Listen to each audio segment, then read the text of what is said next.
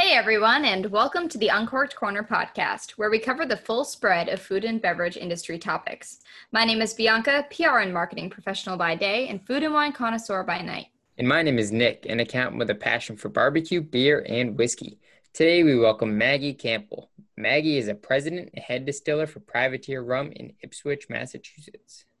In today's episode, Maggie walks us through her story of how she got involved in the spirits industry, what drew her to Ipswich, and what makes rum a distinct spirit. And now let's get into the podcast.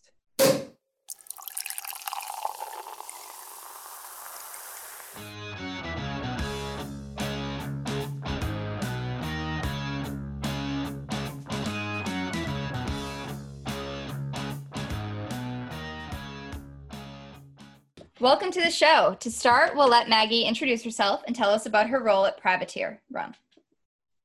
Hey guys, I'm Maggie Campbell. I'm the president and head distiller at Privateer Rum. I joined them back in 2012, and before that I had a little bit of a background in brandy, sort of cognac style inspired spirits, as well as a background in whiskey. Awesome. We're excited to have you join us. So can you walk us through really kind of your story and how you got started in the industry? What inspired you to go into it? Of course, yeah. For me, it was a first career, which I think is a little bit rare here in the U.S. Mainland. But for me, I was like 20 years old, and I was traveling through Scotland, and I got stuck in the town of Oban. And I actually asked a woman in the street, what I should do while I wait for a ferry I was catching over to Tobermory. And she said, you have to go see the distillery. So that's the first time I saw a distillery and was like, oh, this is a job that people do. They were really generous and kind of letting us snoop around and look through stuff. And so when I came back to the US, it was just something that a lot of people always say, I never knew you could do that as a career. I just knew it was a career that was possible. And I started studying wine because back then, there was not a lot of ability to study or learn spirits production or distillation. So in learning wine, I learned all about fermentation and flavor creation and how to taste different barrels and select and build blends and, quality control and all that kind of stuff, pumps and tanks and cleanliness in a production facility. And, obviously there's some differences between wine and spirits, but a lot of it is actually very similar. And so with that education, I kind of started poking around and just asking, in Denver, Colorado, back in 2007, 2008, I think I probably went to my first distillery, I want to say 2006, probably, poking around and starting to ask a lot of questions. And it was actually Todd Leopold of Leopold Brothers, who I got to know. He had relocated from Michigan to Denver, and I got to know him a little bit before, or his team a little bit before he relocated. And he was the one who really encouraged me to go to the Siebel Institute and get a degree so that as a young person, I could hold up a piece of paper and say, I know I'm really, really young, but I swear I know what I'm doing. And so studying at the Siebel Institute, at the time, I was sure I was going to go into rye whiskey. This is 2009, 2010. And I just thought, Americans are going to want rye whiskey and no one really is going to have an old stock of it. David Pickerel, who was a distiller at Maker's Mark, the head distiller at Maker's Mark for 14 and a half years, was my professor just before he started launching Whistle Pig, which is a whiskey I think a lot of people know. And so he was my professor. He definitely mentored me and my husband, who's also a distiller, quite a bit. And I had reached out to Germain Robin, who is sort of very well known sort of in cognac or brandy circles. They do brandy in Northern California in a very traditional cognac style. So with them, I had written them saying, I want to learn about cognac, which is really difficult to do if you're not from there. There's not a lot that's accurate, that's very open or published or shared. And so I was really fortunate that, in just writing them this offhanded email, they were looking for an assistant distiller. They knew I had a background in wine and was studying distillation, and they were, really excited for me to come on as assistant distiller. So I was thrown in the deep end very quickly. But it was great because there I got to have a little bit of a hand in sort of the making of the wine into then what we distilled into brandy. And so, getting to be in vineyards and test grapes and help, go over fermentation data, as well as running a still and also tasting barrels, blending barrels, working in a barrel warehouse that had 30 years worth of barrels, which is so rare in the US with our, younger scene, I would say. Obviously, Puerto Rico is part of the US, so they obviously have a very long history of distillation and lots of barrel warehouses, but here in sort of continental United States, it's much rarer to get that experience. So I learned a lot very quickly. And after leaving there, Hubert Germain Robin, the founding distiller there, he and I became close friends, and he had met the founder of Privateer out here in Ipswich. And, Andrew Cabot around 2010, 2011 was opening this distillery, and he really wanted to make rum with best practices, really, go for it. I think back in 2011, a lot of the rum on the market was, really racing to be the most affordable, the cheapest stack, the cheapest liter bottle. And he sort of saw this wide open space to treat rum as a fine spirit in this market and, hopefully make that happen. Because it was just a wide open opportunity in his mind. So he had met Hubert, and he said, I want a distiller that's going to use top techniques and would rather be difficult and get it right. Do you know someone? And Hubert called me. And so I actually moved to Massachusetts here for the job. That's awesome. I'm actually based in Ipswich, and so when I went to pick up the spirits that we have, I couldn't believe how close it was to home. So that was really exciting. I had no idea you guys were that close. Oh, that's awesome. Yeah, it was pretty cool, and I would love to come in sometime to see it, but I know nothing's open right now. Yeah, we're trying to keep ourselves and our community safe, and we're technically a part of phase 4, so it won't even be until phase 4 that we consider kind of opening. But yeah, it's so great. Like, we are kind of tucked away. I think people are surprised to find out we're right here. So I love hearing that. That's a common thing to hear. Awesome. So for those of our listeners who don't know what rum is, could you tell us, of all the spirits there are, what is it that makes rum rum? Yeah, so what makes rum rum is that it's distilled from sugar cane. So whether that's sugar cane molasses, fresh pressed sugar cane, those are really the traditional sources of rum. So if you wanted to sell rum in Europe, by law, it has to be sugar cane or a byproduct of sugar making. So here in the US, you see some craft distillers use like bagged sugar, like crystallized sugar, but that's definitely not legal everywhere. I would say globally, it's from sugar cane, and oftentimes people will center that perspective in the Americas in particular. So in Japan, they'll make sugar cane distillate. And a lot of people, say that's not rum, they would consider it soju. Or, in other parts of Japan, they'll do rum distillate like 9 Leaves. I consider it rum, but some people would say, oh no, rum is only centered in the Americas. And then when you get into styles of rum, it gets even more defined. So just like you have bourbon, you have agricole. So bourbon has to be made in the United States in a very specific way from certain ingredients in a certain style. Agricole has to be from Martinique, Guadeloupe, these French territories made from sugarcane harvested from very specific places and fermented and distilled in a very specific way to be agricole. And then, say you had Scotch, that would be like Jamaican rum. And so Jamaican rum has their own laws about what Jamaican rum is. And so, yeah, I think for me in general, if it's a spirit distilled from sugar cane, at a strength where it still retains the flavor of that sugar cane, it is still rum. Whereas if it was distilled to neutral, it would be like a vodka. Cool stuff. So can you talk to us a little bit about the color? Is it similar to a whiskey or tequila where it's the aging time that really brings out the color? And go into a bit about, how that aging and that color will affect the flavor differences? Yeah, absolutely. So we are a distillery that we don't use any additives of any kind. All of our rums are a product of spirit, water, age, and time. So if one of our rums has color in it, it came from something. And in our case, it's always aging in barrel.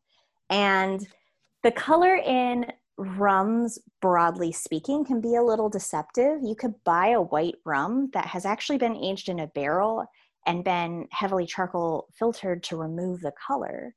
Or you can buy a dark rum that may not be aged at all and is just colored to look aged and look dark. So rum can be a little tricky with these different styles. There's also just the whole set of rum that can be aged, but then also colored to look older than it is or look a certain way or standardize a color. We don't do any of that. All of our rum is naturally colored from the natural oak it came in. So we have rums like our Navy Yard rum, which is always going to be a cask strength rum, aged in new oak. So it's going to have a really rich, deep color because when you use new oak, the oak is very fresh and it extracts a lot of color. Whereas our New England Reserve rum, which you guys have and we'll taste a little later, you'll notice it's sort of a medium amber hue. And that's because it's a blend of some new oak barrels, but also some used whiskey barrels. So in the Caribbean, it's very common to be using used bourbon barrels. The bourbon barrel industry has to, by law, use a new barrel. So they are throwing out their barrels every single time. So the Caribbean buys them on the cheap and uses them a second time. And so they get this usually a softer color. And that's where you'll see they'll add color to sort of standardize or punch up the color. We don't do any of that. For us, the color is all natural. So that color, it comes from alcohol being a solvent. Whatever you put alcohol in, it will try to dissolve into solution. So if you put a cinnamon stick in a bottle of rum, it's going to turn red and taste like cinnamon. And if you put oak in that rum, it's going to absorb the color of that oak, hopefully a really lovely hue, and some of that flavor. So that is one part of aging. The other part of aging is there's all sorts of very complex chemical interactions that happen as it sits in barrel to create more flavor. And there's also evaporation, which helps to improve and concentrate a lot of the flavors in barrel. So you get color from age, but you also get flavors from age that have nothing to do with the oak. But the oak can impart a lot of vanilla and spice and toasted coconut. And depending on where that oak is from, you might get a little different nuance or texture if you're using we do a cognac cask finish on some of our rums. So that's going to be French oak. So you're going to get much more black vanilla bean, toasted coconut, sort of singed honeycomb oak flavors. Whereas our stuff aged in New American oak is going to have more of that toasted coconut kind of flavor.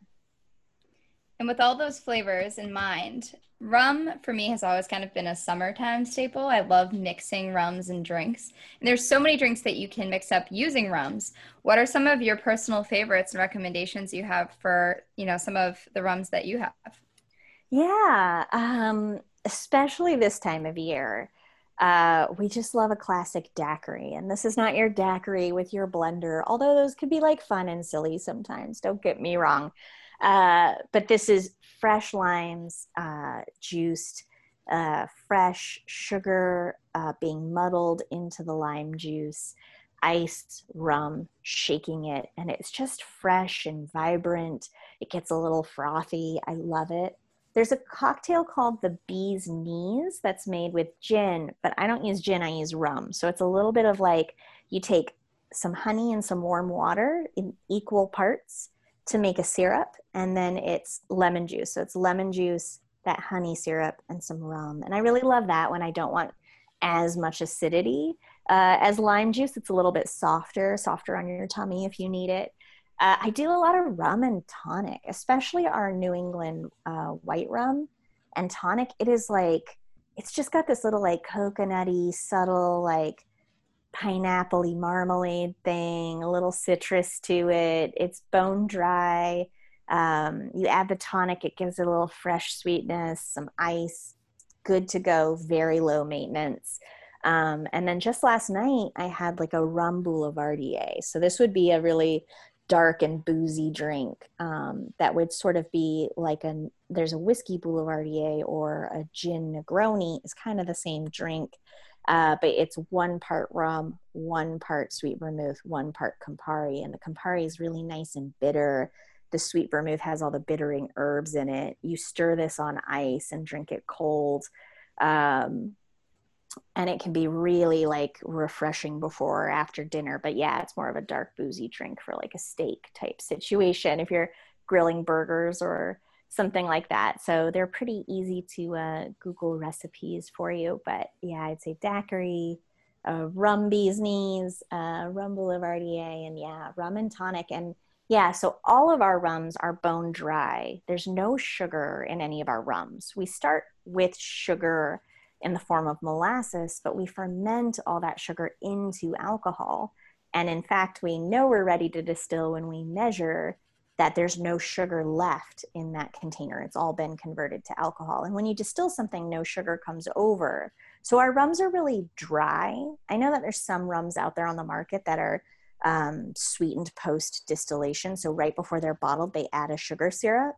We don't do that. So it means that our cocktails are going to be a little bit drier, a little bit brighter, and a little bit fresher than maybe if you were using some of those sweetened rums. So just a heads up to people, if you don't like sweet drinks, we make a very dry rum so that you can control the level of the sweetness your cocktail has instead of using a really sweet rum liqueur. So rum traditionally wouldn't be sweet at all. Rum liqueurs would have sugar added, but there are some brands that market as a rum here in the US that are sweetened. Nice. I am definitely not into sweet drinks, so going to be a good fit for me. You mentioned in there gin. Now, I noticed you have 1 gin in your lineup. I'm not big into gin. I haven't really tried it. Bianca loves it. Can you tell us a bit how that ended up in your lineup and what makes it special? Yeah, absolutely. So our gin is just a seasonal release. We make a little bit of it and release it every spring. We've done some experimental stuff. We did a batch of peach brandy once. That's still our most sought after bottling so many years later. We also did an American single malt whiskey at one point. But I had a background in distilling a variety of spirits, so it's nice for me to get to like experiment and have a little fun sometimes.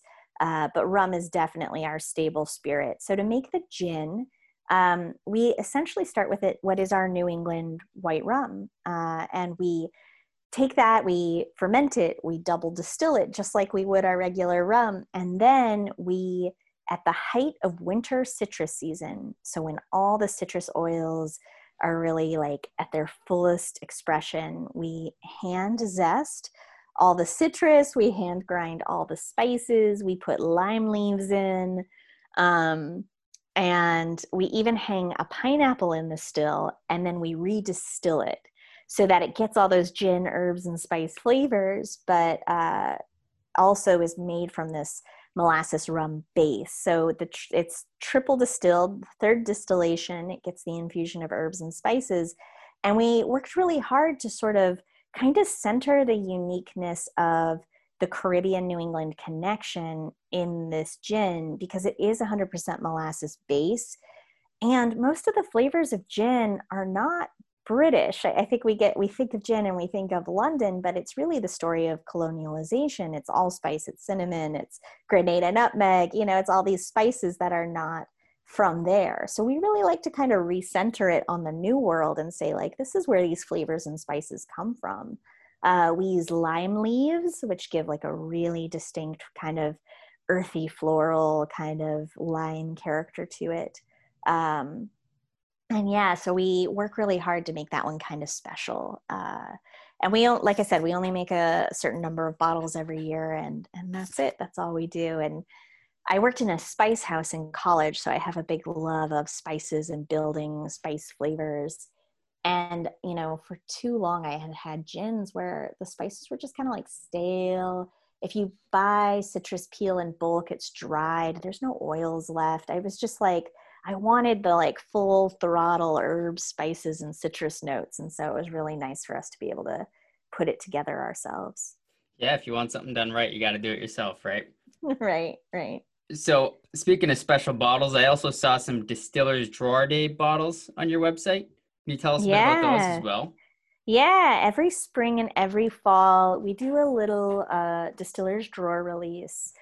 I remember the very, very first Distiller's Drawer barrel we ever had. And basically, as we have grown over the last 9 years as a distillery, our inventory and our stock and our cellar have grown. And we've begun to really identify, like, this barrel is really special. Like, this is not something that should just go into our regular lineup or be put into a blend. Like, this is really exceptional. Let's release it on its own as a single barrel.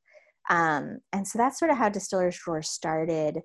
And we've done some experimental rums. We did a double pot stilled white rum that was like really funky and powerful.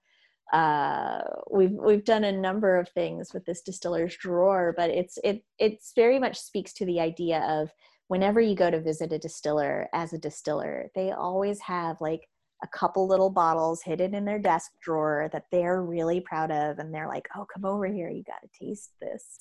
And the founder of Privateer, Andrew Cabot, that was an experience he had. He had that experience in Martinique.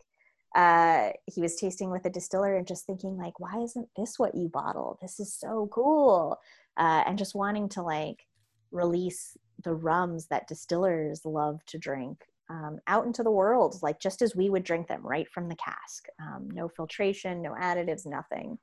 And so for us, the Distiller's Drawer gives us that chance to kind of do those bottlings. So yeah, I think the only one we have left is called Les Alliances, and it was in a cognac cask, which is a larger cask. So we had a couple more bottles of it, about twice as many bottles of it, because it's about twice the size of a normal cask. And I really love that expression because I distilled half of it and my husband distilled half of it, and it is finished in that cognac cask. So the name means the alliance, and I really like that. I thought that was very cute. Our managing distiller, Dylan Turner, put that together, and it was very sweet when he told me what the concept was. That is so sweet. And it's great to have a story like that. I'm sure it's much more meaningful to the work that you do and everything. So that's really awesome that you guys can even work together and do that. Not everybody can. Yeah. So can you tell us a little bit about the rums that we have here? We'll go into tasting them. I know Nick and I both have different ones. So we will start with the white rum. Maybe just tell us a little bit more about that rum in particular, and then we'll come back to the other we have. Yeah, so our New England white rum, when we meet with other distillers, this is always the rum they're kind of like wanting to try from us because it's very bare bones. You can taste everything we did. It's a very revealing rum, and I love that. So it's 100% single origin molasses. So all of our molasses is responsibly sourced from a single origin, a single mill. We work with a brother and sister team founded this mill. We work with a great family who does the importing for us. And this is very, very rare in the world of rum. Most molasses for rum in the world is bulk traded and bulk bought, and is not really tied to its origin. It could come from anywhere, from whomever is selling it cheapest at the time. So for us to use a single origin, single valley sugarcane molasses is a real treat. So it's all single origin. The mill we work with is through Sugar for Good. So they do all kinds of work to ensure worker safety, environmental health, and community support, which is very, very important to us. And it is fermented very slow and cool over 6 days. We use a blend of yeast, that's our house blend, as well as allowing natural yeast to play a role. So we have open top fermentation is what that's called in our industry. We double distill it. First distillation is in a big fat pot still, and second distillation is on a single column batch still. So with column stills, you can have a single column, which just gives it a little bit of structure and brightness. You can have a multi-column, which can distill all the way to vodka. So there's a big range. So we're on the lighter end of leaving in more flavor and character. After it's distilled, it rests in a tank for 3 months. And as it rests, we get some of that really positive evaporation. We get some little bit of oxidation, meaning that flavor off the still might taste like fresh cut pineapple at first. But by the time it's kind of rested and gone through this process, it tastes more like pineapple marmalade. And then there's also some esterification, where it's just a fancy way of saying like more flavor develops in the rum. There's a lot of chemistry behind it, but it's sort of the same thing that happens in aging in barrel, just without the oak. And it sits there, it rests. We bottle it with just adding water to bring it to bottle strength, because it comes off the still very high alcohol. No one would want to drink that straight. So we bring it down to bottling strength, and it's unfiltered, no artificial aroma essences, no artificial distillery flavors, no mouthfeel agents, nothing. It's just spirit, water, and time. I think people would often be surprised about all the products on the market that distilleries can use as additives to make their product taste different. But for us, we just leave it exactly as it is. So this is why a lot of distillers who come and visit want to try it, is we don't standardize the filter with any, we don't standardize the flavor with any filtration. We don't standardize it with any additions. We just leave it exactly how we made it. Which means that everyone on our team, you know, at the 3 distillers who work there, me and Dylan and Peter, we really have to be in sync exactly how we're running the stills, how we're making our cuts, so that we get the same flavor that we're going for every time. And yeah, that's the one that I'm sipping on here, and it definitely doesn't need any help. It's delicious. It's smooth. It goes right down. It's awesome. So what does Bianca have over there? She's got our New England Reserve rum. So this kind of goes through that similar process where it's fermented and the first distillation is in a pot still, but the second distillation is a little bit different. So when we make the New England Reserve rum, we are tasting about 25 barrels to create this blend. And the blend has a house style that we're always trying to reach, but we'll blend together casks that are double pot stilled for really rich fatty undertones, stuff that's, you know, gone through the single column distillation for more bright top note aromatics. We'll blend together barrels that have been aged in used whiskey, new oak, used brandy, used rye whiskey barrels, all sorts of different barrels to create more complexity and depth. So this one is all about the art of the blend. And it is, all these barrels are married together to mix and mingle all the flavors.